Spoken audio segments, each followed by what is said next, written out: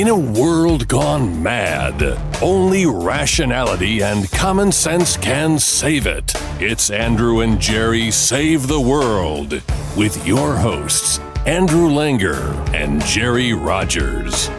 And now, here's Andrew and Jerry. Well, hello, everybody. Welcome to another episode of Andrew and Jerry Save the World. This is episode 9, Andrew and Jerry Save Manhood. I'm Andrew Langer. I'm Jerry Rogers. And we're getting once again Eeyore-ish Jerry today. Yes. It's something, at some point in time we need to do an episode, Andrew and Jerry Save Eeyore. Lots going on. We're going to be joined in just a bit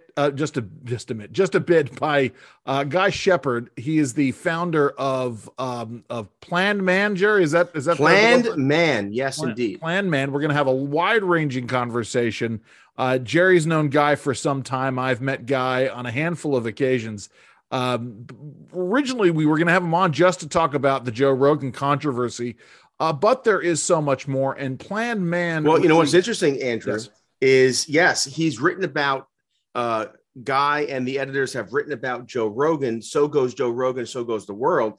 But he has a story up just last night. The editors at Planned Man said, saying, sorry, accepted.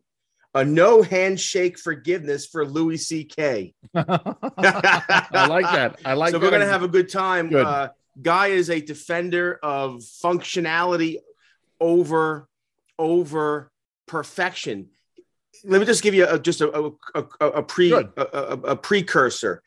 Planned Man is stated purpose is to solve men's problems at scale, but do it in such a way that you get the support of the wives, the sisters, the mothers, and the girlfriends. And so This is not a men's only site.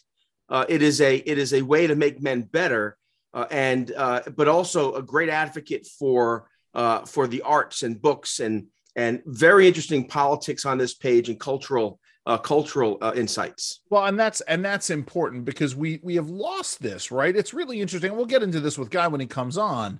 But if you think about it, for the longest time, it's funny. I had a conversation yesterday, Monday morning, regarding the passing of Ivan Reitman. Had this conversation with John Justice and Drew, but about the teen sex romp comedies of the 80s, late 70s into the 80s, Porky's into the 90s. Yes, very few of which hold up, by the way. But talking about sort of this men's culture and how men's culture, especially into the 90s, with magazines like FHM and Maxim, became overly sexualized. Yeah. Whereas, we're now seeing, I think, a real return across culture in many ways. I mean, obviously, there is this pushback against what the left calls toxic masculinity.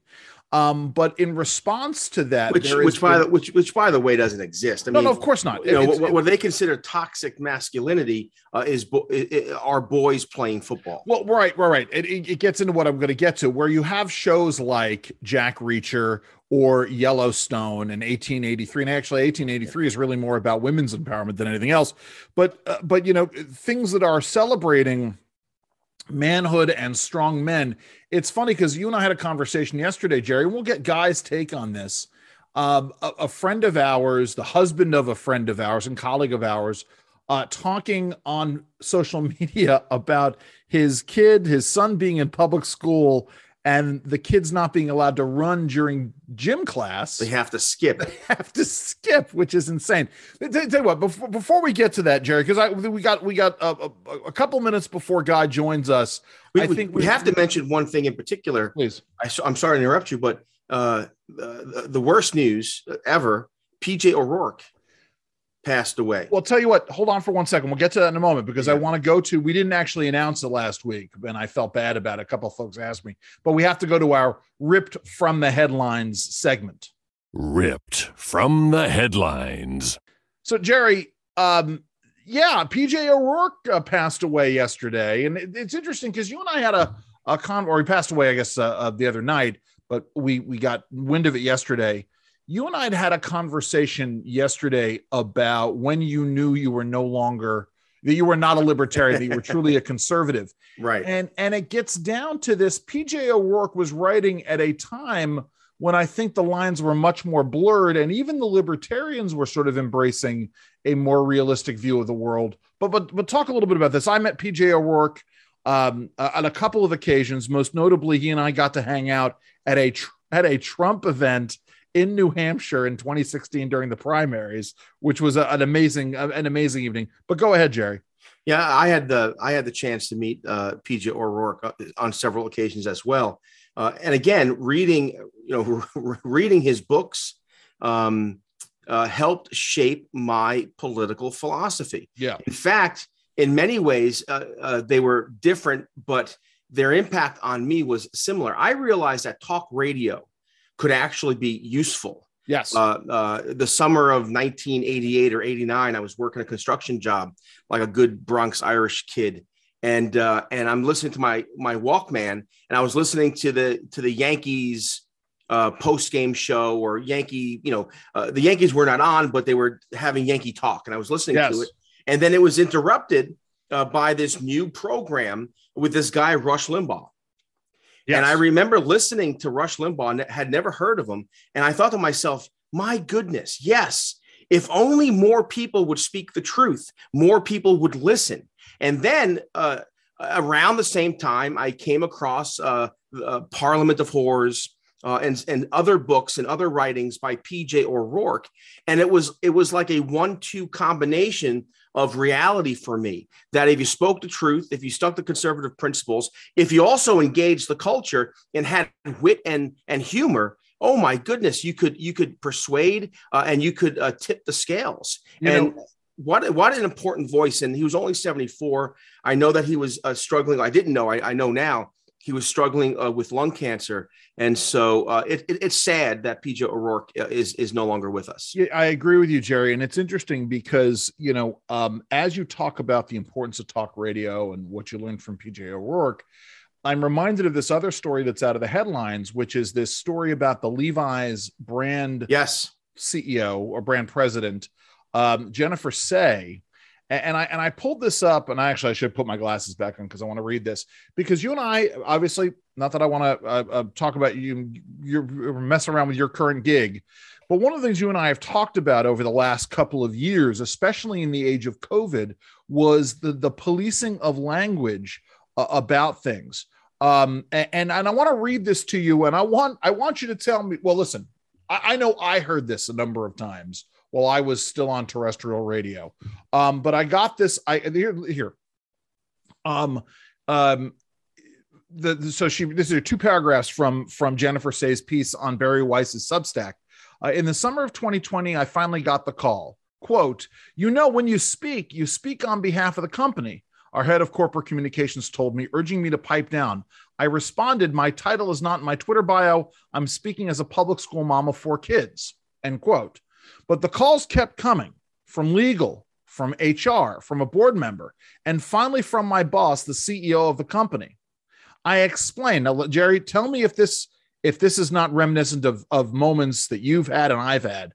I explained why I felt so strongly about the issue, citing data on the safety of schools and the harms caused by virtual learning. While they didn't try to muzzle me outright, I was told repeatedly to, quote, think about what I was saying, unquote. Well, again, that phrase has been said to me across the desk. Yeah. Again, early on, I was opposed to the extended lockdowns. Early on, I was opposed to cloth mask mandates. Early on, I was a proponent of Operation Warp Speed. I wrote about it, talked about the medical miracle of the public-private sectors coming together to put forward the vaccine. But at the same time, opposed to mandates because of the novel vaccine. The science is still developing. And if people, again, risk, someone like me, I'm older, I'm heavyweight. I have other conditions. So therefore getting the vaccine versus ventilator. I'll take vaccine at any day. But however, other people, younger people, like we know now, 0 to 29, your infection fatality rate is virtually zero. You know, it's funny as we say this, is I'm going to police your language now, right? Because we want to make sure this video stays up. So, you know, and again, that's the great irony here. And again, we'll talk with Guy Shepherd about this. Absolutely. Why he wrote about so goes Joe Rogan, so goes America, because the fact is that there are things that 9 months ago, if you said it, you would be banned, canceled, fired. But today we know it's the truth. And this is the thing. Science shouldn't be dogma. Absolutely. 100%. And when it becomes dogma, it becomes religion, and science ought to be questioned, debated, and science changes. I got into it. I got into it. And again, my apologies to our good friend Cameron Gray, who warned me about this, but you and I both know that every once in a while you get drawn into these attacks. I'm not even going to tell you social media fight. I'm going to even tell you which social media group it was. I love it. But I got into it. Actually, I got into it here because the first part had been a guy had written a lengthy screed in which he claimed to have proven why right-wingers were wrong about all of this stuff you've been talking about, Jerry. And I pushed back on every point that he made and talked about very much that issue of science, and science being an ongoing inquiry, review and analysis and checking, etc. And the guy wound up blocking me. And I wrote something else, and a guy brought up an analogy where he tried comparing the Joe Rogan, Neil Young, Joni Mitchell situation to, and that should tell you where I was having this discussion, to people not wanting to loan out their lawnmowers or to give their lawnmowers to a lawn mowing loaner service. And he went down this lengthy screed. And I think what got this person very angry, I said, okay, so what you're saying is that if the lawnmowers are being used to beautify someone's lawn for a gay wedding, therefore I have the right to pressure the lawn mowing service to not loan out the lawnmowers. Right? Is that what you're saying? And then the person got very angry with me and ended the conversation. But again, I love it how the left often has to go to these metaphors or these extreme positions. The fact of the matter is, I like the metaphor because it didn't really, in the end, it helped me prove my point. But go ahead. Right, but the bottom line is that we should be able to talk plainly. When you hear a politician, or when you hear a public health official or an entertainer, I love it how entertainers now, like Neil Young, are now they're scientists. See, Joe Rogan has on his program experts of true diversity. Right to the left, diversity depends upon the pigmentation of your skin. For the rest of us, diversity means a diversity of opinion, diversity of ideas, a diversity of culture, etc. And so he has a diversity of opinion, diversity of voices. What is Neil Young?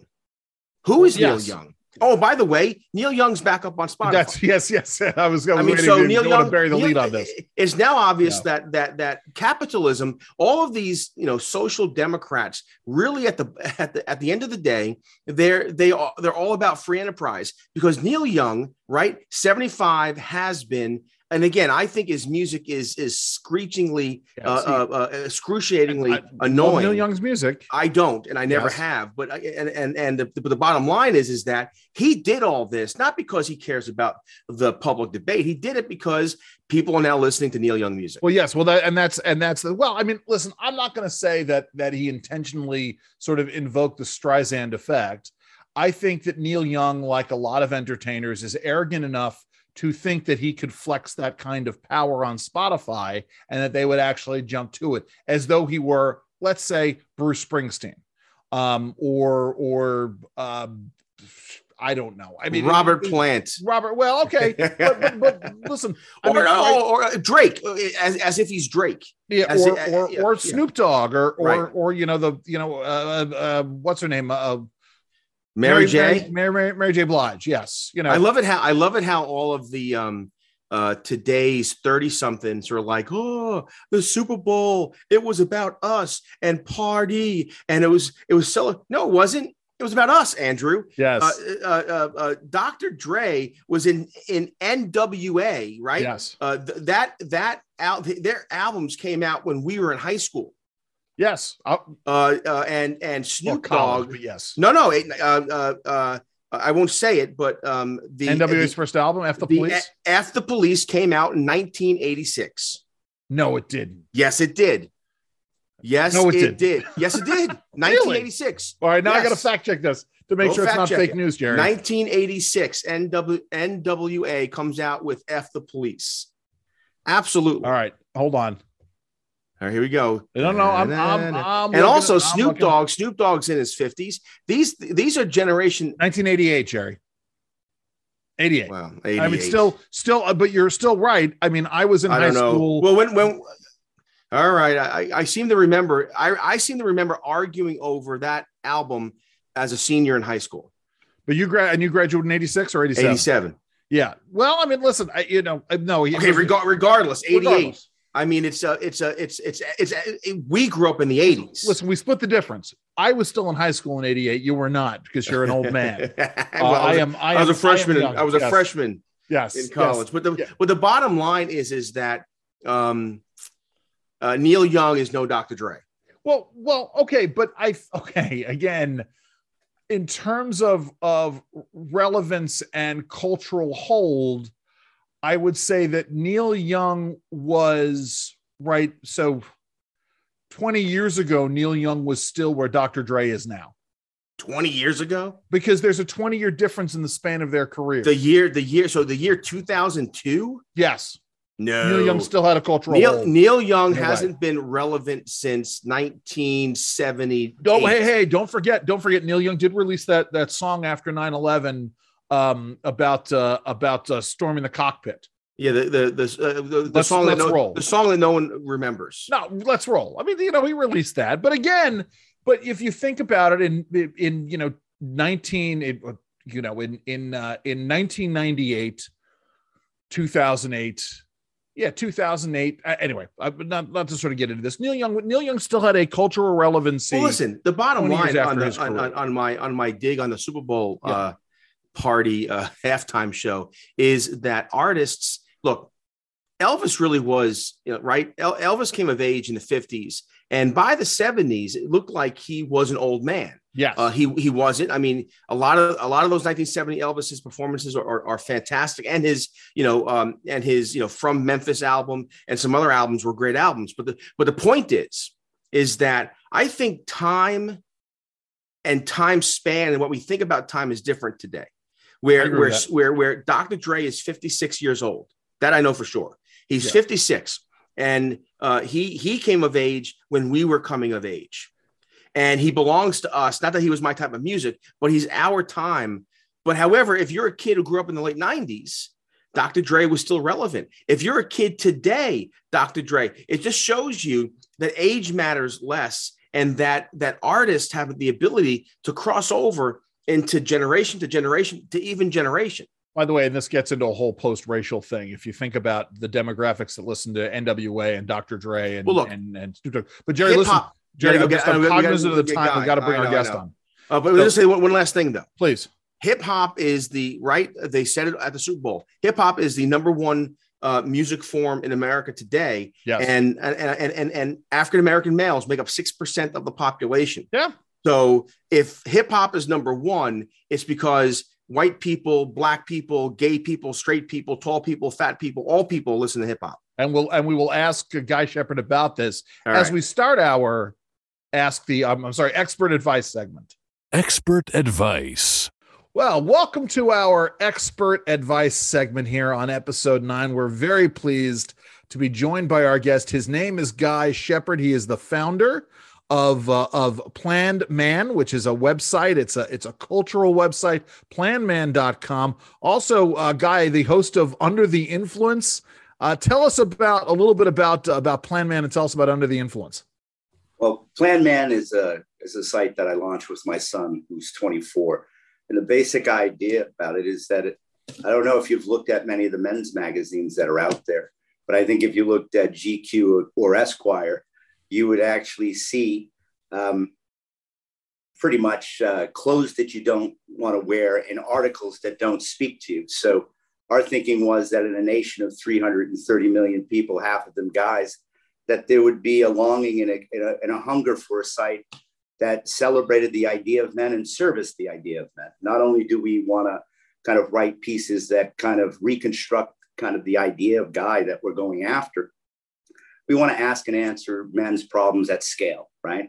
So outside of just loving and serving our families in terms of, kind of doing our jobs, we're expected to figure out like what a 503B, it's like all these things we don't know. Sure. And what we do is we put good reporters on them. We can do the research for them, and we give them qualified things that they can click on.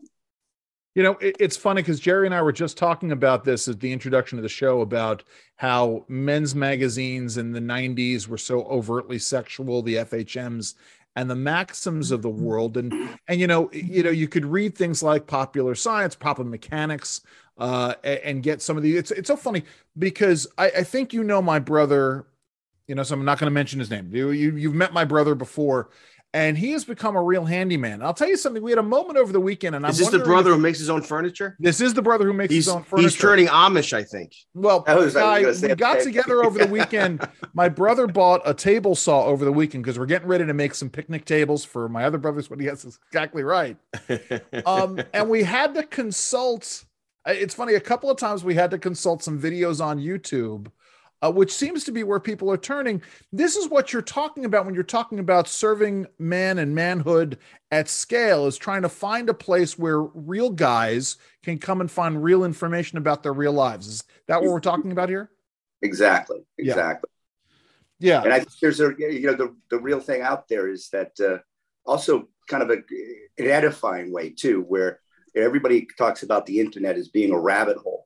Right. What we want to do is provide a destination, like a rabbit hole for the soul, where, there's enough good content there that you can get lost in it. We also have a back end where if you're reading the stuff that you like, that you can just click on it and it goes to an archive that you have of your own reading experience with the site.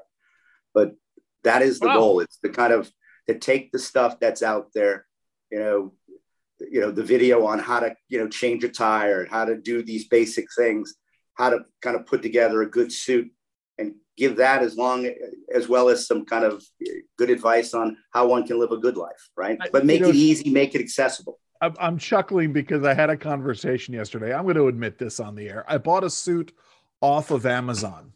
And I was dubious, right? Because you know why? Because you're the life of Riley. No, right? Because Andrew Langer, I didn't buy a butlering costume, Jerry. But my point is that I call Andrew during the day because we do work together. And where's Andrew? He's at Wegmans, or he's at the tailor, or he is getting his tires rotated. The life of Riley. You're in your basement. That's where I am. Yeah. But my point is, Guy, that I called my dad because I actually was surprised at the quality of the suit, which set that aside for a moment. And my dad says to me, well, you really need to go and buy your suit at Brooks Brothers, and you need to do this. I'm like, well, Dad, Brooks Brothers no longer makes, first of all, Brooks Brothers no longer makes decent clothes, and they no longer make clothes for guys my size. Like, they don't make clothes for real men anymore. And so, if we're looking at Plan Man, and I get this, I grew up in Westchester. I would go to the Brooks Brothers in Eastchester and, get my fancy clothes. But what is a guy supposed to do nowadays? How does Plan Man respond to that? Well, I mean, I'll tell you how Guy Shepherd responds to it. Yes. I suggest that everybody out there trade in their traditional pants and go get some Lululemons. Right. Those are the best pants in the world. You can wear them with sports jackets. And then I would say get a nice untucked shirt. Right. Yeah. And I think that's the new wardrobe. You find a good sports jacket, you throw some sneakers on there, or some Vans. And I think you can walk out there in the corporate world, particularly as it's become. But I do think. Wait a minute. So time out. Lululemon makes actual like khaki pants. Oh, my God. I think they're called the ABC pant. And okay. It is the best pant. Look, you're looking for a pen, aren't you? You know, write I this am. down. I'm writing it. No, listen, if I go visit Plan Man, it will put all that stuff, aggregate that stuff for You know me. what? Listen, the first rule of podcasting, this really is podcasting is an evolution of talk radio. And I remember when I was a kid listening to Bob Grant, listening to the talk radio was my father gave me a little notebook and I used to keep it in my pocket, and Bob Grant or someone would say something that I wouldn't hear somewhere else and I'd write it down. And so, Andrew, you're proving the worthiness of a podcast because you get information so good you got to write it down. Jerry, I'm pulling up exactly what Guy said. It's the Lululemon. Pay attention to the show. Shop later. I told you this is the life of Riley here. I'm not out there doing things. There we go. Look, I pulled it up. The ABC pants. Look at that. I think that might be Guy in the middle right there too. Look, I've seen Guy come off the airplane, in the airport, and he'll have a little bag, and I'd be like, "Hey, you're here for 3 days. You have a dinner." He's like, "Jerry, it's all right in here. Don't worry, it's all here." It folds, it rolls. Yes, it's made for the modern urban lifestyle of men. So let's talk about this. I'm going to pull this up now from planman.com. Sorry accepted a no handshake forgiveness for Louis C.K. I appreciate the metaphor there, but let's talk a little bit about the Louis C.K.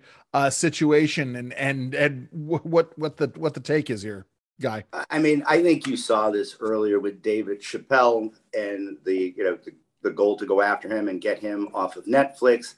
You see it with Joe Rogan and Spotify. Well, it kind of happened to Louis C.K. I mean, Louis C.K.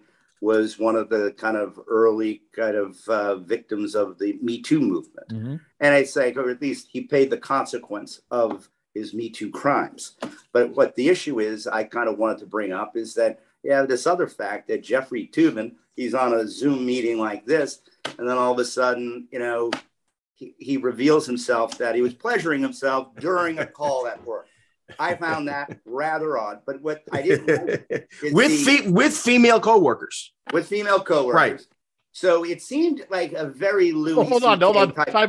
Wait, Guy, hold on. Time out. Jerry, would it have been better if there had been all male coworkers on that call? Because I'm not so sure that way. I mean, maybe for a CNN crowd it would have been better. But I'm not so. Go ahead. I'm sorry, Guy. Go right ahead. He could say, "You guys bored me." I mean, yes. Really got to put it out like that. Yes. But what I thought was there was kind of it was incommensurable, right? You had Louis C.K., who was, if you watched any of his shows, he kind of built it in. I mean, he was a world historical jerker, right? It was part of his shtick. But all of a sudden you got Jeffrey Toobin do it, and he goes to the penalty box for 6 months and comes out, and Louis C.K. has to do tours in Eastern Europe, right? Yeah. And it's so, so I had a real sense of the thing is like, I personally don't want to live in a world without forgiveness. And I think, one of the things that's kind of characteristic of our modern age is there's, this notion that there's good and evil, and that people are good and other people are bad, and there's no redemption. Yeah. And, I thought that, Louis had kind of paid his time. He recognized that he was outside a power relationship. When you're the head, when you are Louis C.K., you're the greatest comedy of time, asking for a consensual permission to masturbate in front of a woman is not a good thing, right? He was abusing his power. I think he's learned that. But he's out there and he's kind of creating comedy that I think, that's enjoyable, and that that he should be let back into the world, right? Well, this kind of idea that you ostracize people for crimes, and that's in the same time when we're keeping him out of comedy again. It's at the same time where we don't have bail anymore. So we've 5 years ago we had no compassion. Now it seems like we have too much compassion. And regardless of where you are, I think Louis should get out of the box. He should be allowed back into public life. I refer to the quote from the William Butler Yeats poem, The Second Coming, the best lack all conviction while the worst are filled with passionate intensity. And it seems like there's a corollary here. I was reminded of this, right? Write that down, Guy. Yeah.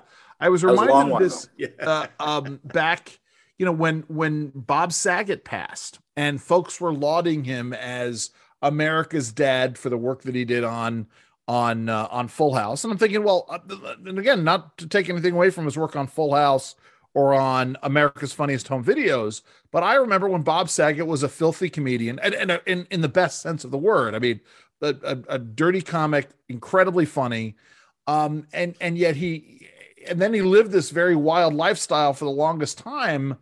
And yet here he is being lauded. I mean, there's an interplay here, right, between sort of the Bob Sagets of the world and how they get lauded, and the Louis C.K.'s of the world. And it seems to go into your good versus evil analogy, Guy. I mean, am I right or wrong there? Yeah, and I think what you do is decide.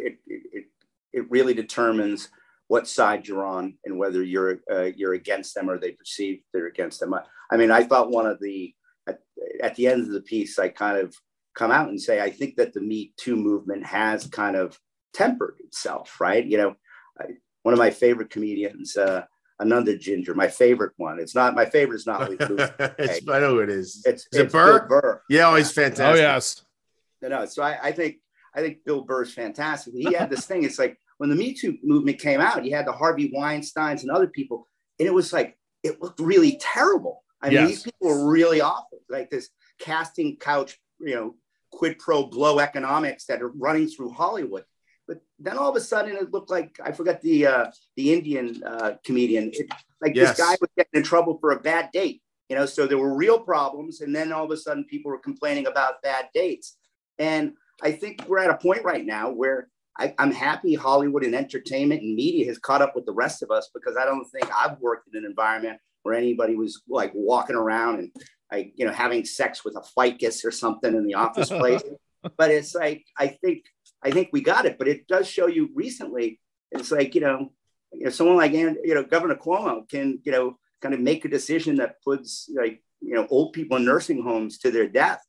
But, you act like a 1950s Italian guy in the governor's office, and that can't happen anymore. Right. And I don't have a problem with that. If people purport to actually, to stand up for a cause, their behavior should be in line with it. Right. It's like, you're supposed to live up to your own book. And if you don't live up to your book, people find you outside of it. And one of the greatest sins in this modern world is hypocrisy. Well, that's exactly right. We talk about this. We've been talking about this with Democratic governors pushing mask mandates. Jerry and I talked about it. Jerry called me up on Monday morning after the Super Bowl, and he's like, "Hey, so you're watching? Do you have a conversation with folks in your house about all the celebrities not wearing masks?" I said no, because I didn't want to bring that up, but that's exactly what you're talking about. Jerry, I know you have Aziz Ansari was the comedian from Master of None. He was in Parks and Rec. And funny guy, and you're right. He went on a date, and the woman he was dating felt like the date was awkward, and all of a sudden he gets caught up in the rest of it. Here's the thing. I'm not even sure if hypocrisy is the right word for it any longer. It's more hierarchy. There are some, like the Tubins, who can go into the penalty box and come out again. And there are others who just aren't allowed out. And I think it's just that there are two standards, one by which the elite live by, or the self-appointed elite who they think they are. And the scary thing, if you're part of that establishment, is they can chuck you out at any time. Yeah. I mean, look at you mentioned him already. Dave Chapelle. Yeah. I mean, Dave Chapelle was the king. I mean, the king. And then all of a sudden he still is the king. Well, I agree. But yeah. I mean, I think he fought the hierarchy and he won. Right. But that's it. He fought it though. Yeah. Oh my God. He didn't fight it. He poked it. Yeah. Like he dragged it. I mean, he made fun of it. And I think he did it for a real purpose, where one of the reasons why I think I have a tendency of kind of focusing on, comedians and defending comedians. I really think that, the comedian is the canary in the coal mine of our discourse, right? And if you create, if the gases from our culture are coming up and it's choking off humor, Houston, we have a problem, right? There's a big problem where you listen to all these comedians say they don't want to go on college campuses anymore. Yeah. And then you find out that, instead of just turning the channel, going to something else that you like, right? Something called humor that's not really funny. It's like, that's what the choice is. But we live in a time where it's like, Jefferson had a beautiful formulation. Like, I don't care if you believe in one God or 20 gods, as long as you don't pick my pocket or break my bone. And the basic thing was, this is America. Let your flag fly, right? One God, 20 gods. You don't like your gender, change it, but you shouldn't coerce other people to pay for it or to bend their knee and say it's good. That is, I think, if there's something afoot that's dangerous that needs to be done, is that I think we have to get our like liberal creed back as a people and recognize where we all get to pursue our happiness. And I want everybody to pursue their happiness, right? So Guy Shepherd, Plan Man, doesn't have a narrow prism of what it is to be a man, but it has a certain kind of code of conduct on what is required, right? And then what is required is let people do what they want. It's like, I'm open to even letting them hurt themselves, right? So I mean, I don't like a nanny state that gets in the way of people, but it's like you pay for your life, you pay for the consequences of your life, and let people live, and people can look around, see 1,000 flowers, and choose what dandelion they want to be. There was one thing, Guy, is in my conversations with Guy, he's been on the radio show with me a couple of times too. Two things. I'm going to ask him to explain these things, but I've stolen them and I've used them. In fact, I used it coaching football, the 4 Fs. I changed it a wee bit, but the principle of the 4 Fs. I'm going to let Guy explain it, but also I was talking to Guy just recently, and it's this idea of functionality versus perfection. And I think these are two themes that run through Plan Man that make it a must stop. So anyway, but Guy, the 4 Fs and functionality versus perfection. Yeah, I've always thought that the moralists aren't their best friends for their own mission, where they make it too long, they make it too hard. So one of the things I did, I came up with this thing called 4 Fs.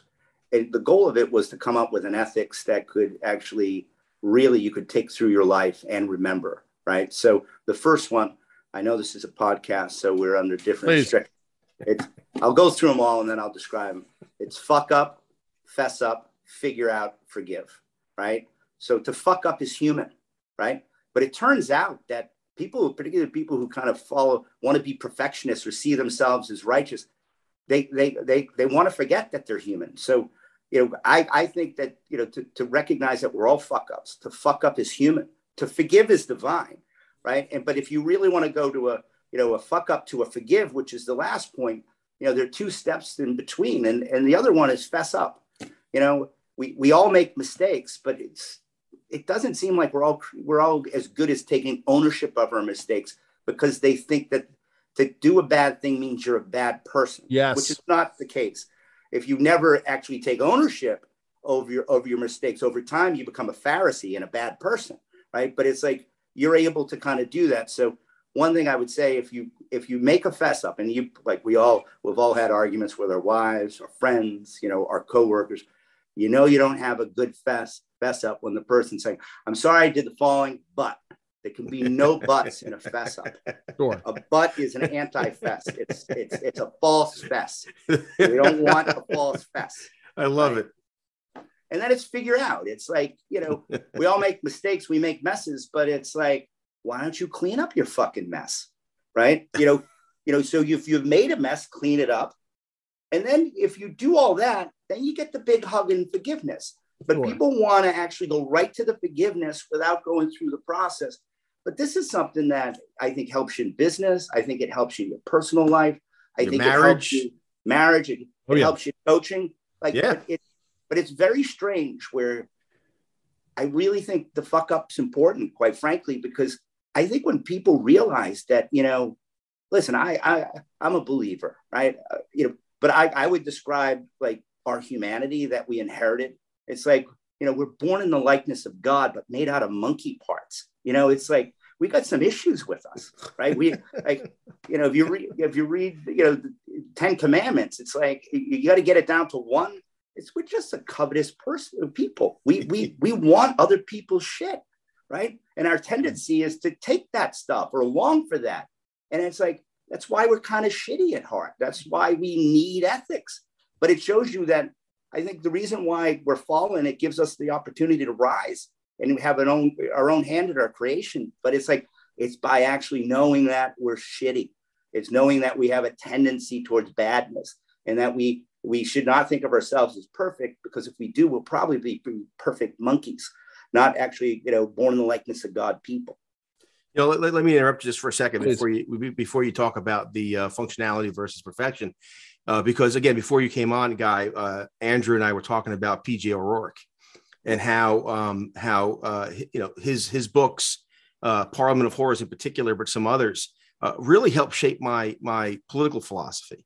And I had the pleasure of meeting him. When you work and play in DC and New York, you get to meet people. I didn't know him, but I met him. And I often said this. I often said our mutual friend, Steve Hayward. Steve is an intellectual, a professor, a good guy, AEI guy. But he's brilliantly funny and sharp. And I used to always tease him that he was the poor man's PJ O'Rourke. But however, I want to say this. I'm going to give Guy a compliment. Again, this is why you ought to go to Plan Man, because I'm sad that PJ O'Rourke has passed on, but I think in Guy Shepherd and Steve Hayward and some others, the spirit of PJ O'Rourke lives on. The kind of the wit, the wisdom, and the irreverence. These things matter to persuade, right? That's at the end of the day. What are we trying to do here? We're trying to persuade and influence. And so anyway, I love the 4 Fs. Maybe Andrew, we should do a PJ O'Rourke section and just have David, just have our friends on to be in that segment. Sure. But Guy, tell us about the functionality. You told me this the other day. Please. I think it's brilliant.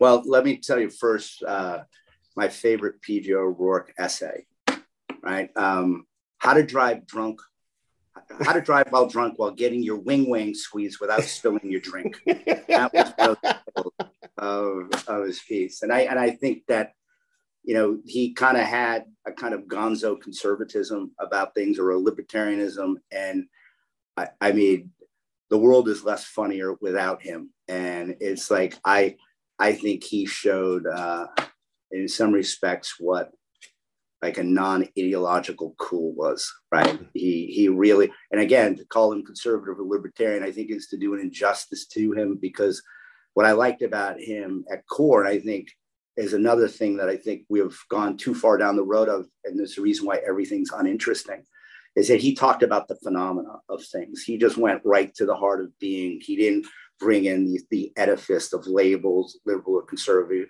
He spoke in a voice about a phenomena, and he did it in a hilarious way. And, again, I don't like it because it's like, I think I've lived a similar lifestyle, and I hope I live with medical science past 74. Man. Yeah. So, but to PJ, what do you want? Functionality, man. Yeah. Tell me about functionality. Functionality is, I think, the religion of PJ O'Rourke, right? It's I think it's like, for example, I wrote a piece called "A Better Defense for Bad Behavior," right? And it was just this kind of recognition on, kind of looking at our attitudes towards pleasure, right? And I kind of really came out and said, if you want to know what the root of all evil is, right, by the scientific establishment, but also the moral establishment, it's pleasure, right? And I think if you look at it that way, it's like, is pleasure evil? And I don't think it is. And I thought, it really needed to be a better defense had to be given to it. So I give it. But like when I was going down the list of, the arguments that I was making on how, we just have to learn how to do pleasure well, right? We have to learn how to, eat our chocolate cake, but not get diabetes, right? It's like chocolate cake's good, but a life dedicated to chocolate cake, you'll probably lose a couple of toes and go blind in an eye, right? But it's so it's like, you got to do it in a certain type of perception. So, the whole idea, if you see someone out there having fun and crushing it, like invariably there'll be someone looking over at the other side going, he's a functional alcoholic. And I'm like, the whole goal should be to be functional, right? The whole goal of morality. So on one level, the way I would look at it is functionalism is the floor, right? Perfectionism is the ceiling, right? But we should all strive for functionalism. Yes. Functionalism is within reach, right? It's like, it's almost like if you had a kid and you're worried about him because he looks like he might trend to bad behavior, you should find a functional alcoholic to introduce him to. Like, how do you keep this together? Because my son is an idiot and it looks like he's going to go off the rails. So listen, and I put up the screenshot of a better defense for bad behavior, and I appreciate this. It's like I'm reminded of the quote, everything in moderation, including moderation. Oh, definitely. I mean, I think if there's that's something I would write down too, right? No, but one of the things I'm always attentive to, and I love the way that I think people think and communicate through quotes, is like quotes are like they're lines to live by, right? Absolutely. It's almost that in a great quote, you get, what Jordan Peterson calls a map for meaning, right? Yeah. Like, got it. That's the algorithm for the truth there, right? And I think, I pursue moderation moderately, right? Yeah, exactly. It's funny because on that score, I used to talk about, and the three of us have all been involved in public policy in various guises over the years. I used to talk about well-intentioned policies and real realities, and then my father, in his 80s, summarized it well, which is there are many roads to utopia, all, however, must traverse the surface of the earth. And I was like, wow. I mean, you reach up this nugget of wisdom from on high that I use quite a bit. I want to circle back to what you were talking about in terms of comedy, Guy, because obviously that's very much in my wheelhouse. There was a really great documentary about this called Can We Take a Joke?, which came out about 10 years after the Aristocrats documentary, which is I can't recommend it highly enough. Actually, this is really where I want to go with this. Because, and Guy, I don't know if you've ever seen the Aristocrats documentary. Jerry, I don't know if you've seen it. I have, yeah. So it's about the filthiest joke ever told. It stems off of where Bob Saget was like a gold medal winner. It gins off of puke in their mouth. It gins off of Gilbert Gottfried after telling a very very ill-timed 9/11 joke 2 weeks after 9/11. Yes. He then pivoted into the at the roast of Hugh Hefner, by the way, pivoted into telling his version of the Aristocrats. And I think about this because, I get embarrassed when I recommend this joke to people or this movie to people, and I really shouldn't in the end, because it gets into what this later documentary talks about, which is Can We Take a Joke?, which is about now people are getting offended by this. We need truth tellers. Right. I am buoyed by the fact that, and Jerry tells me I shouldn't be buied by this. I am buoyed by the fact. Never say the word buoy. I know you don't. I am buoyed by the fact that I don't think I can say ooh or like buoyant. I don't know if you're floating. I am happier by the fact that Jon Stewart is defending Joe Rogan. But I shouldn't be congratulating Jon Stewart when he does the right thing, because there's right. My point is, this is all, at least Jon Stewart is recognizing that there's a real danger in society when we start policing the language of other people, especially those who are engaged in satire. And I wanted to get your thoughts on that.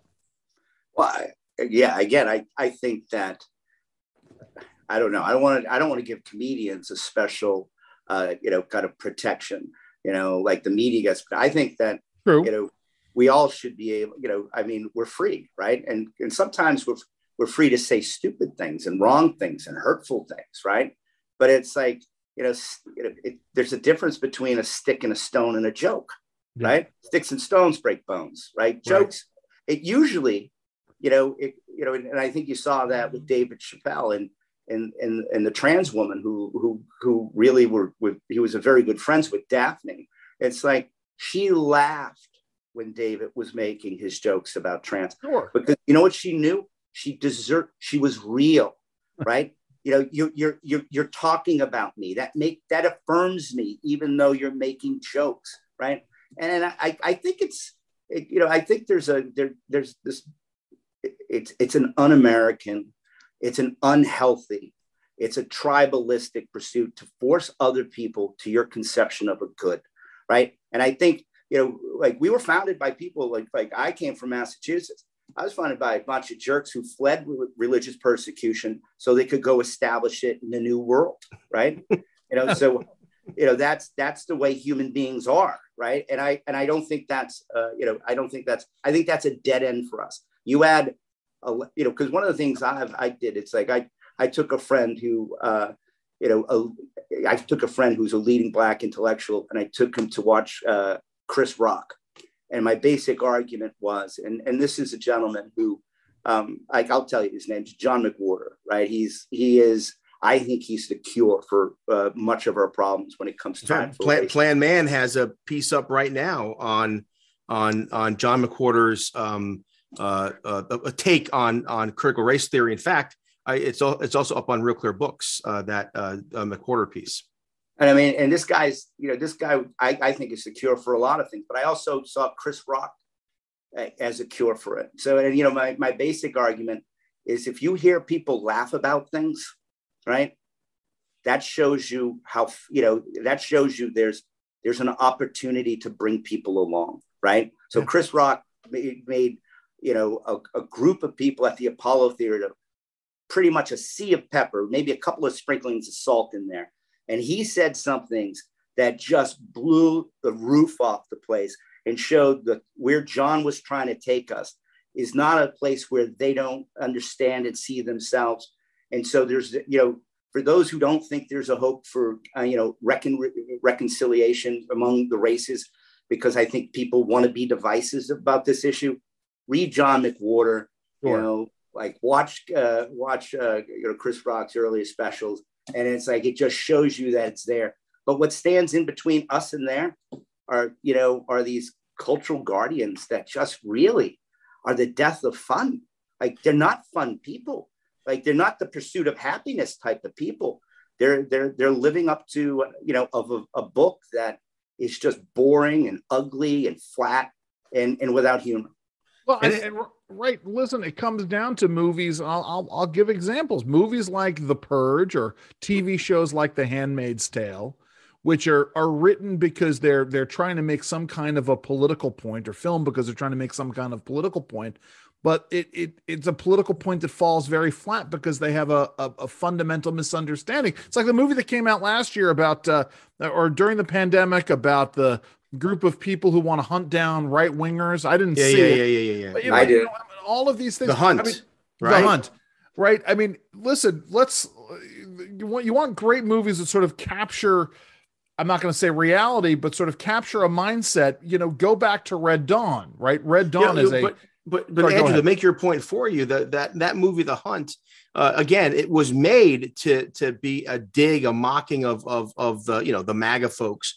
But at the end of the day, in that movie, the MAGA folks, right, went after and killed the Guardians. Here a guy makes a great point, and that is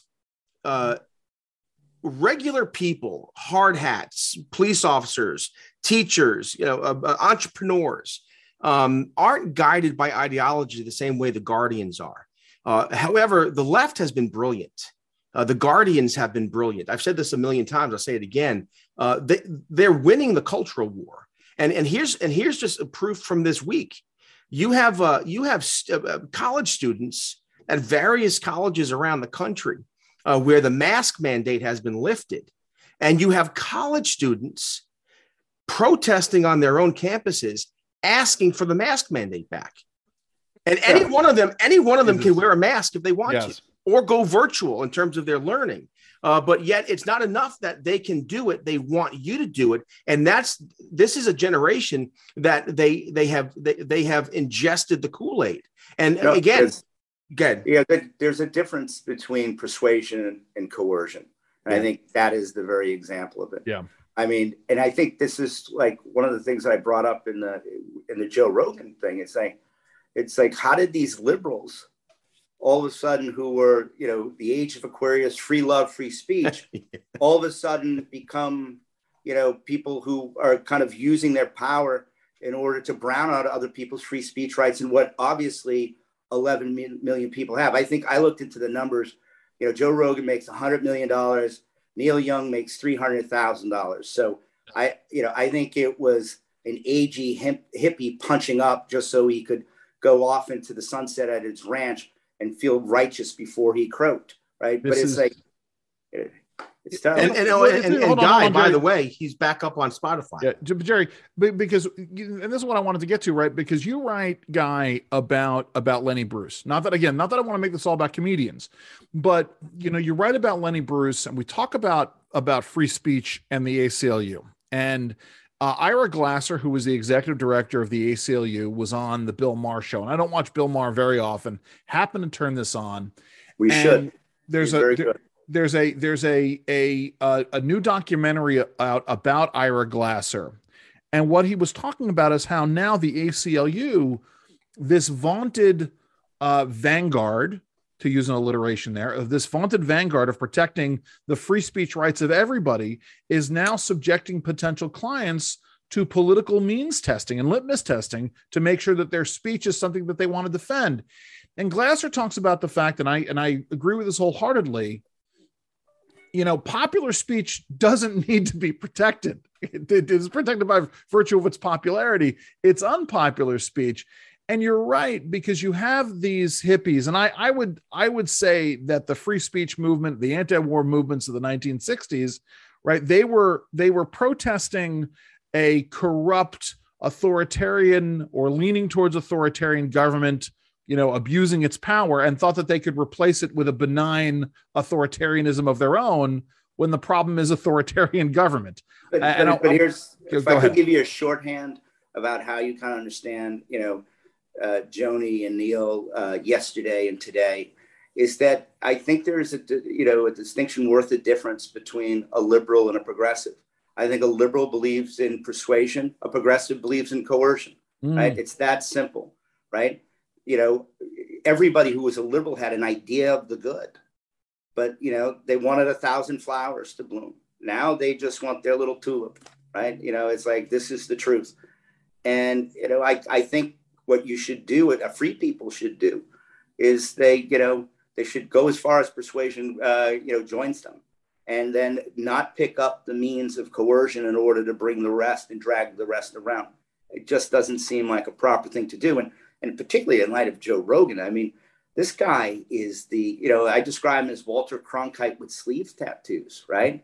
And, you know, and it's just like, these guys are doing like, you know, a weird, like bizarro TED offensive, where at the net result, I mean, they're going to lose Joe Rogan. And if you lose Joe Rogan, as goes Joe Rogan, so goes America. I mean, you saw it. Rumble was ready to, you know, break out their checkbook and give him an opportunity, which could have created a new internet of something. You know, it's like, could really come out and say unicorns can be slaughtered. They can be replaced with something else that's freer. And it's like, I think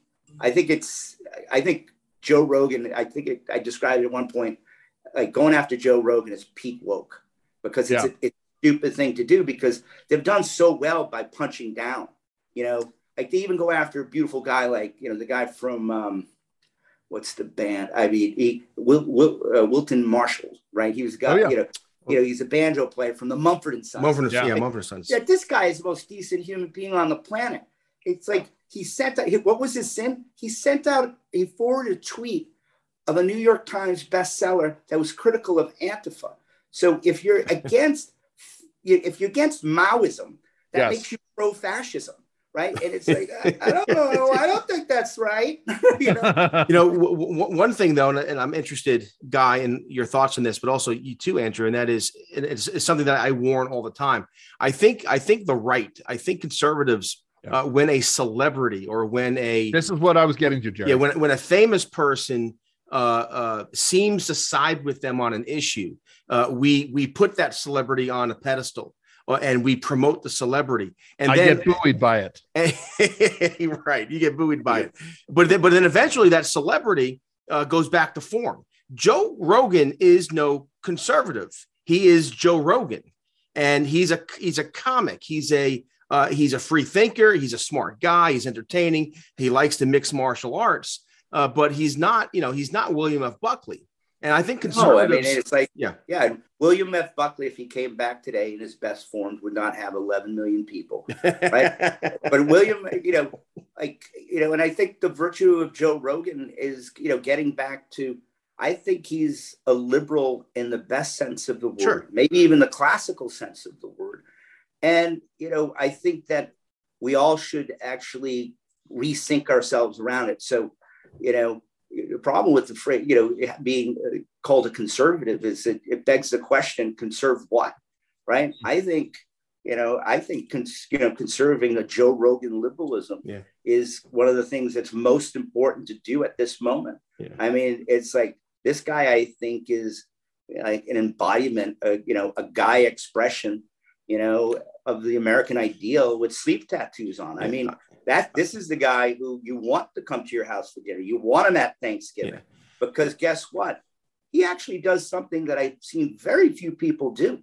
He listens. He asks questions. He lets people reveal themselves, right?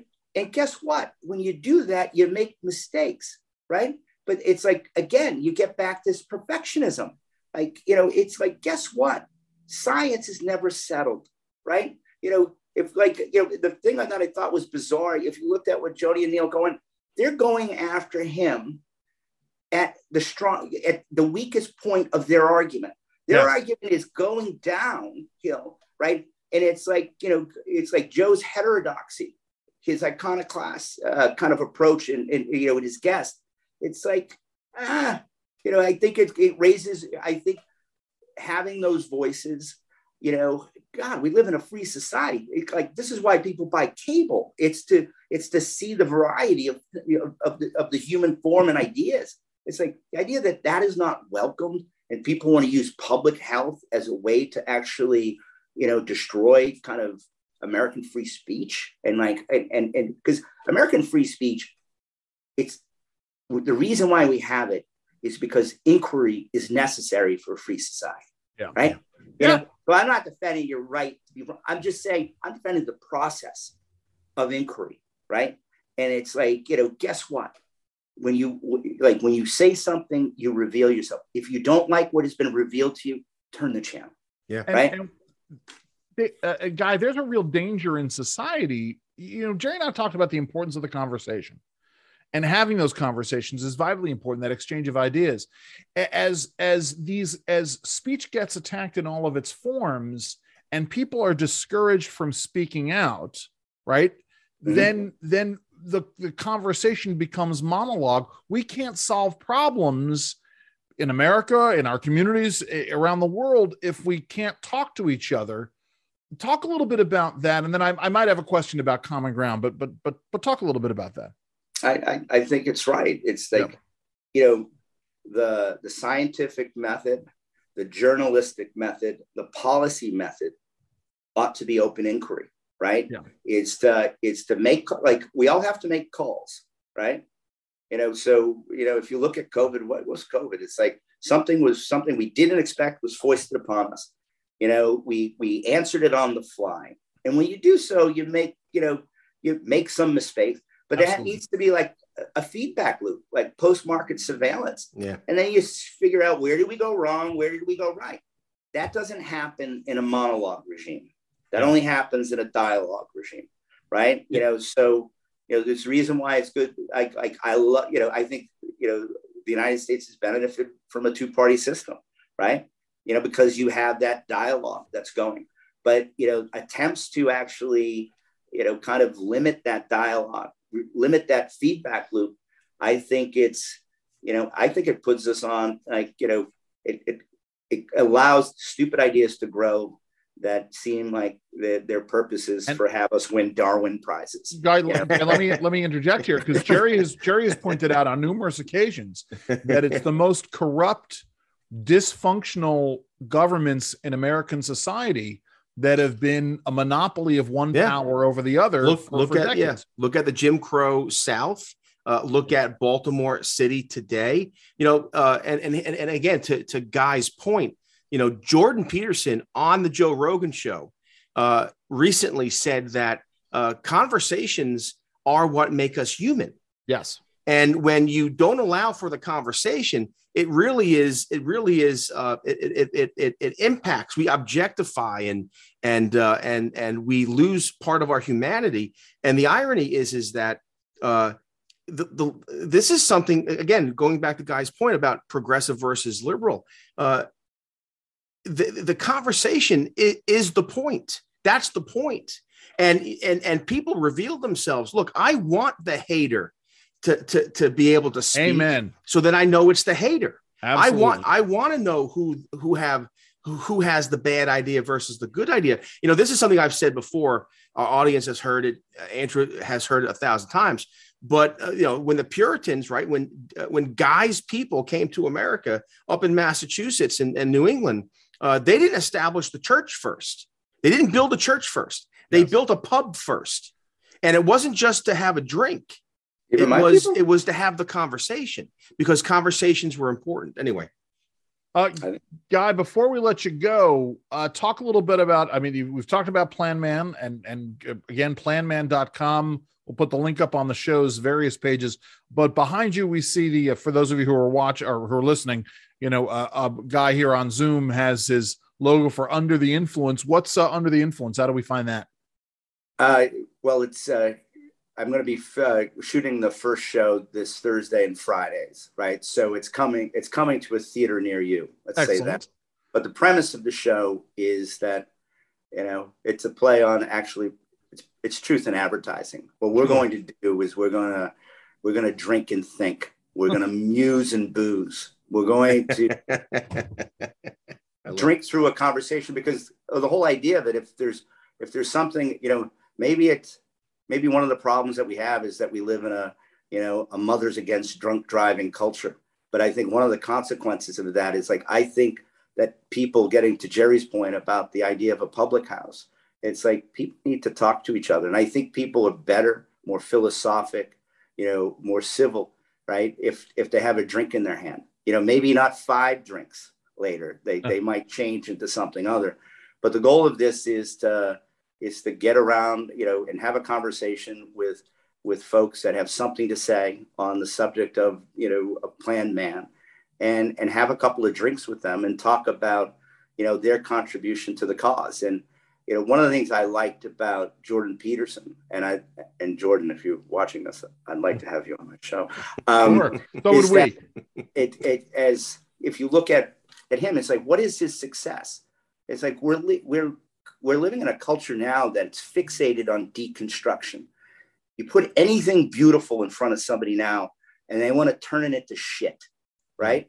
And, they want to break it down. They want to show its origins. Well, Machiavelli said in the 15th century, it's like the origins of everything have a little bit of force and fraud in it, right? So it's like a 12-year-old trick of a child, right? It's not real, right? To kind of, it's like, we're bad. It's like, hey, not only 1619, we did genocide on the Indians, right? We did some bad shit, but guess what? It's like, we also did some good things, and there's a reason why we did it. But one of the things I like about Peterson, and I think what we want to do and mimic in this site, is like, we don't want to engage in deconstruction. We want to engage in reconstruction. I want people who are doing that, making a contribution to making us better, have a couple of drinks with it, hopefully not slur too much, and like come down with something like, like drunk history, but, but about guys, right? And hopefully teach people not only how to do something like in a very functional way, which is drink and think, right?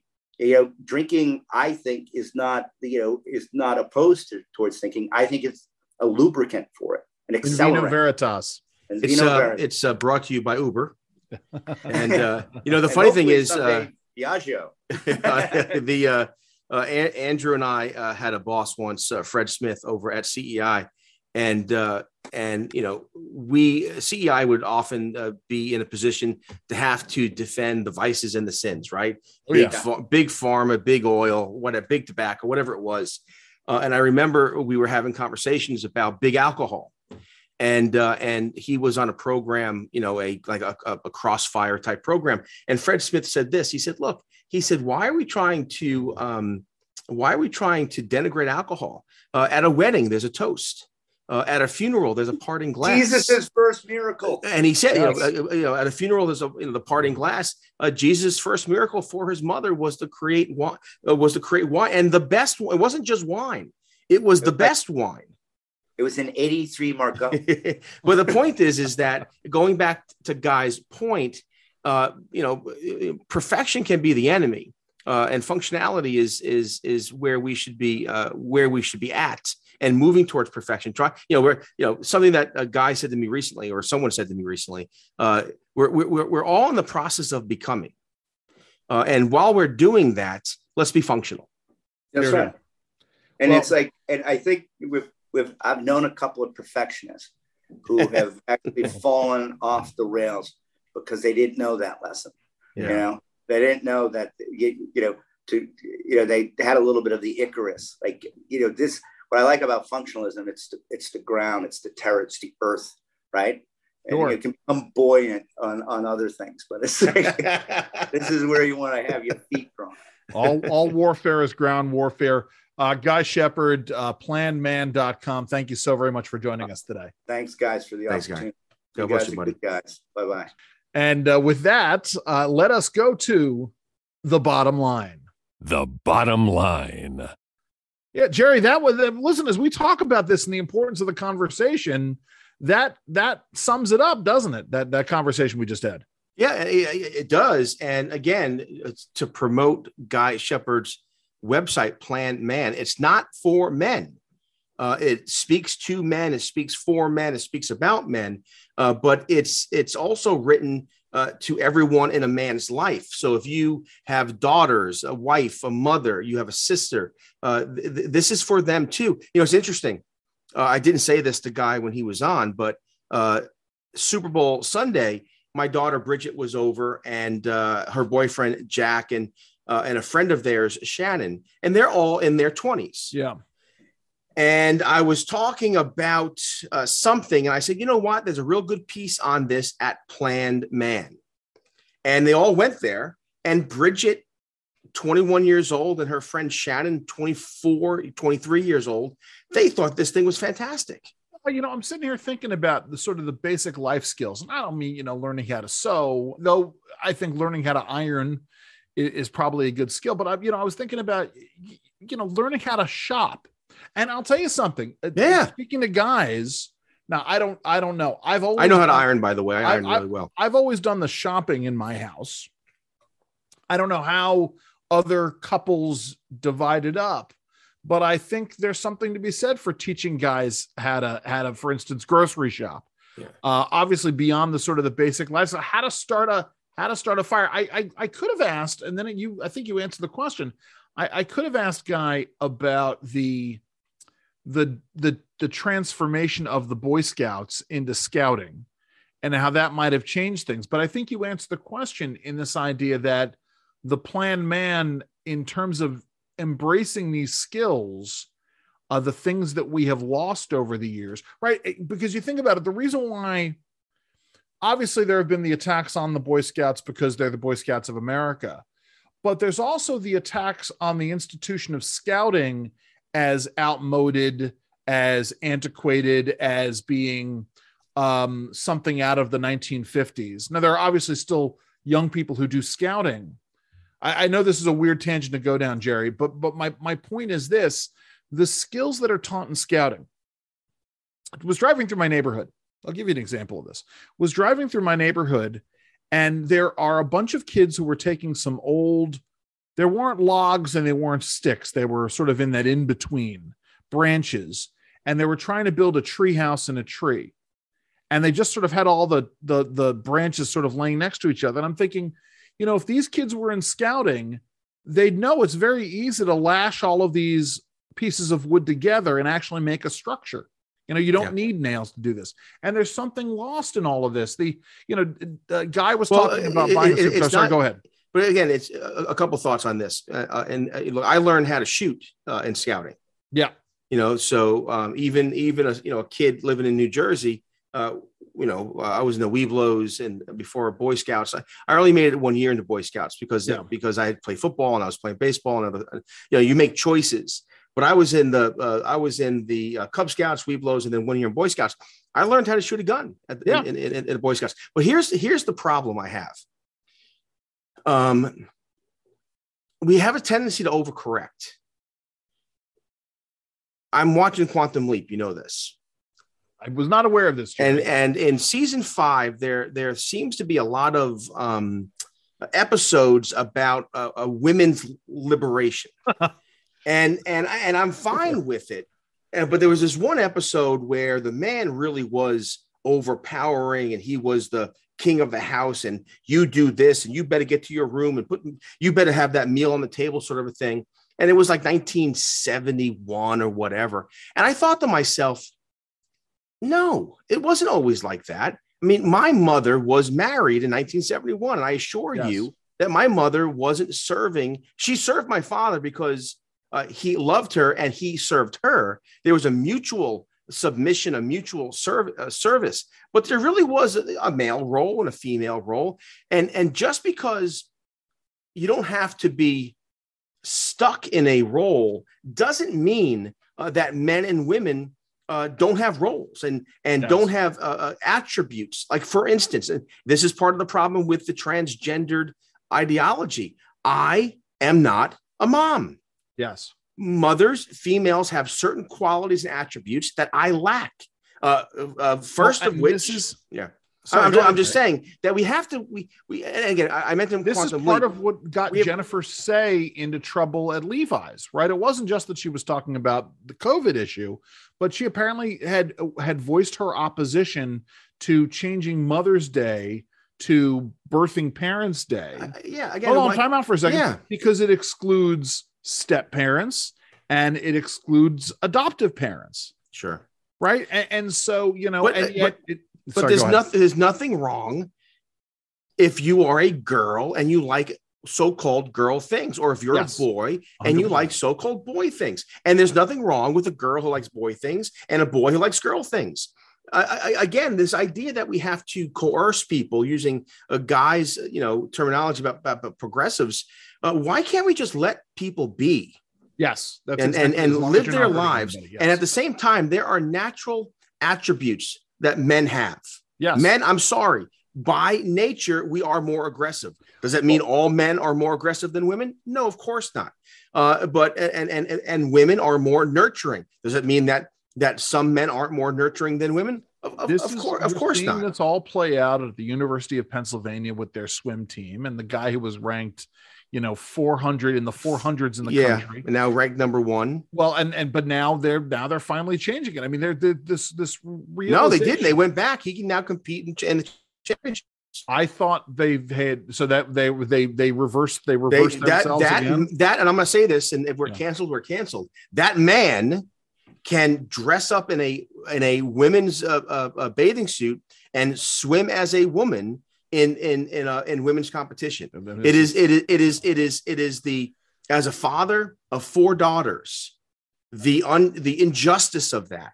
Imagine spending your entire, and I know how these swim kids are. Oh yeah. It is hours and hours in the pool, sacrifice, up late, missed parties and missed family weekends, and it's grammar school, it's middle school, it's high school, and then you're in college, and then you're ranked top 5, and then you are blown away by 15 seconds or 45 seconds in the pool by someone who was, up until a year and a half ago, was swimming as a man and swimming. I'm not going to say swimming better than I can, but still, in terms of competitive swimming. Hey, before we go, Jerry, I did want to play this because we were gonna pull it up just as we went to this Guy Shepherd thing. This is the situation with this school district meeting. Let me pull this up here. This school board meeting in Glenbrook in Illinois. This story about this guy. Hold on, I want to pull this up. Oh, hold on. I got to do it again because I didn't share the audio. That's the problem. So he goes up to speak about mask mandates, and he takes his mask off to speak. Forget it. I'm not going to bother if there's an ad there. My apologies, guys. And he gets excoriated by a member of the school board. I mean, we really are living in insane times. Sorry, go ahead. I want you to finish your point, but I was going to offer some support of your point. Yep. You know, I'm not sure what year the Kinks wrote Lola. It must have been 1971. All right, so you know, early 70s, late 60s time, and you know the lyric from the song. And again, I might be getting it right, but you know, girls will be boys, 70. Boys will be girls. Yes, it's a mixed up, muddled up, shook up world, except for Lola. Today, for that song to be edgy, the lyric would have to be changed. Girls will be girls, yes, and boys will be boys. Because we have so confused right and wrong. And again, I'm a one note nanny on this, but it is outrageous that today, February 16th, 2022, that there are children going to school with masks on. Yes, it is an insanity. It is a cruelty. But what happened with this guy? So this guy takes his mask off, and go ahead. Sorry, the guy takes his mask off to go speak. Now he is, I would say, listen, I've been to school board meetings. He is, let's say, at least a dozen feet away from the nearest board member. And the chairman says, you need to put your mask on. And the guy's like, well, I have an exemption. You know, and by the way, you know, when the president speaks, when Governor Pritzker of Illinois speaks, he doesn't wear a mask. So I don't know why. Can I get my time reset? And they go back and forth for a couple of minutes here. And one of the board members gets very angry at the situation. And he's like, no, you need to put your mask on. The chairman of the board is going to let him, or the president of the board is like, okay, whatever. Listen, just say what you're going to say. But the one school board member who is in no risk whatsoever from getting anything from this guy, he is insistent that the virtue signaling continue, right? He is insistent. And he starts yelling at him, essentially cursing at him, you know, put the effing mask on. I mean, this is where we are here at a point where there is, you know, it is all about the acquiescence, and it's all about the obedience to the dogma. Go ahead. Well, again, I mean, you're right. And we said this earlier. Science should never be dogma. Yes. And also, I like guys 4 Fs. You know, Dr. Fauci, he effed up. The public health establishment effed up. We have made myriad mistakes. We should be correcting them. We should be fessing up. We should be fixing it, and then we should be looking for forgiveness. Here's the bottom line when it comes to COVID-19. We should have focused on early treatment. We didn't. Because we did not, there are thousands of people dead who shouldn't be dead. Masks, never. There is no data, no metric. There's no data that I know there's no data. I mean, the fact of the matter is, really careful about how we say this. Like the metric showing the effectiveness of universal mask mandates is yet to be written. There is no evidence for it. Vaccines, again, vaccines are critical, but we should have told the truth about vaccines from the very beginning and keep people informed. I don't understand. Most importantly, just full stop for a second, Jerry. Most importantly, all of this should be about the discussion. Sure. All of this, right? As we get more information, things are going to change. Listen, I want to shift gears because I don't want to sort of get wrapped around the axle about COVID because we didn't have enough time, and had we had more time today, because we've got this Hillary Clinton campaign story going on. Oh my goodness. That as of right now, right? CBS, NBC, CNN. No, CNN, I think has done 2 minutes on it. Yeah. I don't understand. This is the greatest political scandal in my lifetime. And the major news outlets have yet to even discuss it. Well, anything right of, I don't even know if it's been in the Hill, but let's say anything right of the Hill has been virtually silent about this. And at the same time, right, we have the continued attacks on Joe Rogan. This piece, I am going to pull it up to share the screen. This piece from Sunday, Jerry, I'm sure you saw it. The headline at CNN, Joe Rogan's use of the N-word is another January 6th moment. They wound up actually changing that headline. But this is how. Yeah, I know. I agree with CNN because January 6th, the January 6th committee, the nonsense about insurrection is a big zero. It's a big non-story. Yes, this is not the point they were trying to make. I know that, but I agree. But I'll turn it around for my benefit. And again, just on this issue, all this video of Joe Rogan using the N-word, it went viral. It turns out that this was a political campaign. This was a paid for organized campaign. Now, the irony is that someone pointed out that, well, Joe Biden has used the N-word. Yes. And then, of course, the CNNs and the Washington Post come out and say, well, you can't take it out of context. Well, with Joe Rogan, every time he used that word, it was to demonstrate how evil and wrong and ugly that word is. And so therefore, it shows Joe Biden can say the N-word. Joe Rogan cannot. Yeah, and more to the point, when Jerry talks about the attacks on Joe Rogan being a political campaign, that is not hyperbole. No. We now understand an organized campaign. A pair of brothers who have a super PAC that they have been behind almost all of this in terms of pushing this issue. I'm not sure, Jerry, has it ever been made clear as to why they are so opposed to Joe Rogan per se? No, they're not opposed to Joe Rogan. However, if you follow those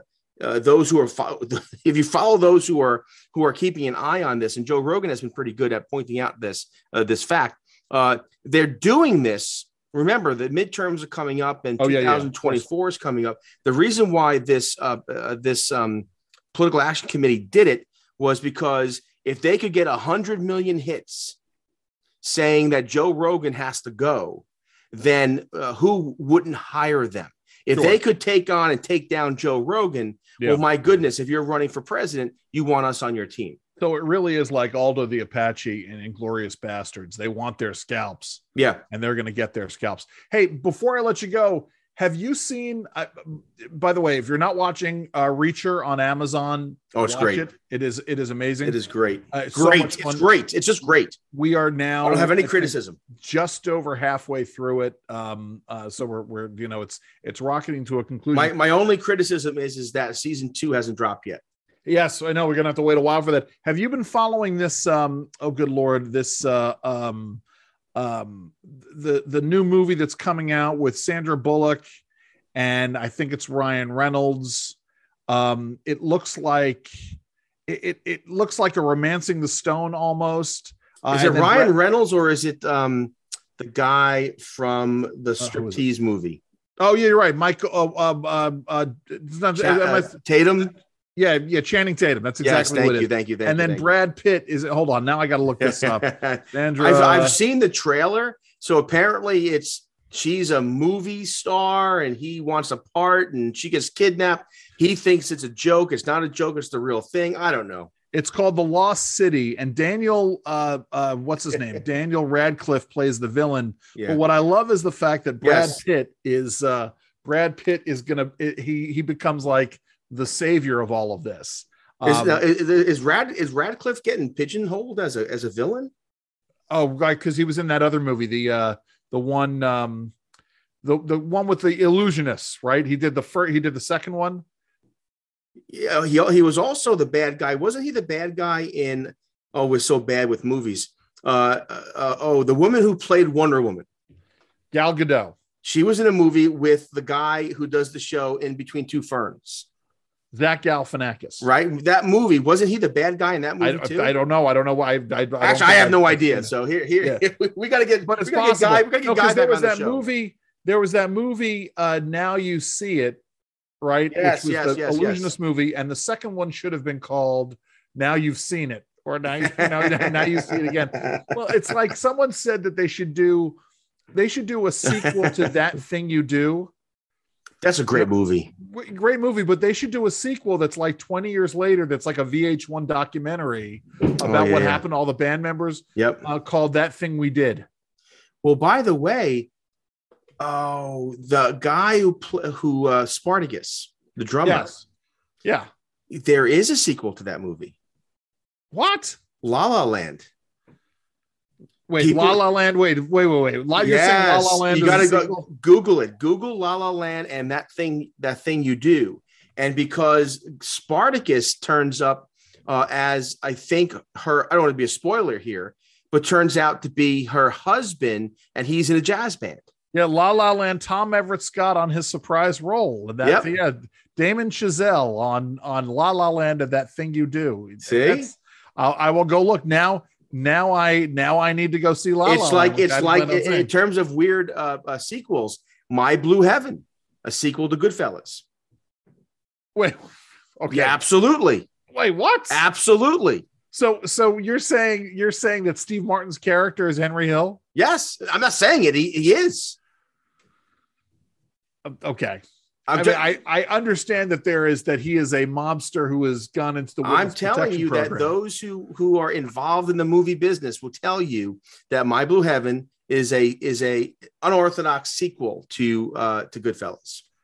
Well, I kind of wish Ray Liotta had played that character. Not that I don't like Steve Martin, and not that I don't like Rick Moranis, and not that I don't like Joan Cusack, but now I'm wondering how what was it? His name was Todd. How Ray Liotta would have been a better Todd. By the way, My Blue Heaven, I think, is another great underrated movie. It's just fantastic. No, and it's been on cable quite a bit.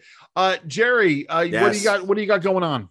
Oh my goodness. Well, I'm on WBAL this Saturday and Sunday. Wow. Saturday 11 to 2, Sunday for the Jerry Rogers Show, and then I'm filling in next week. I don't know, Thursday, Friday, or Wednesday, Thursday, something like that for Dan Joseph. And a buddy of mine, Kevin O'Rourke, a buddy of mine, he and I are going to go see Jordan Peterson next week. Yeah. So that's good. That's very good. Well, I am not going to CPAC. CPAC is supposed to be next week. We actually, we need to see if we can get Matt Schlapp on beforehand. I'm not sure that's going to happen. But Jerry, I know you want to tell people to do what? Oh my goodness, we find the truth, plant your feet, stand firm. God bless you. Have a great week, everybody. All right. Have fun and stay safe.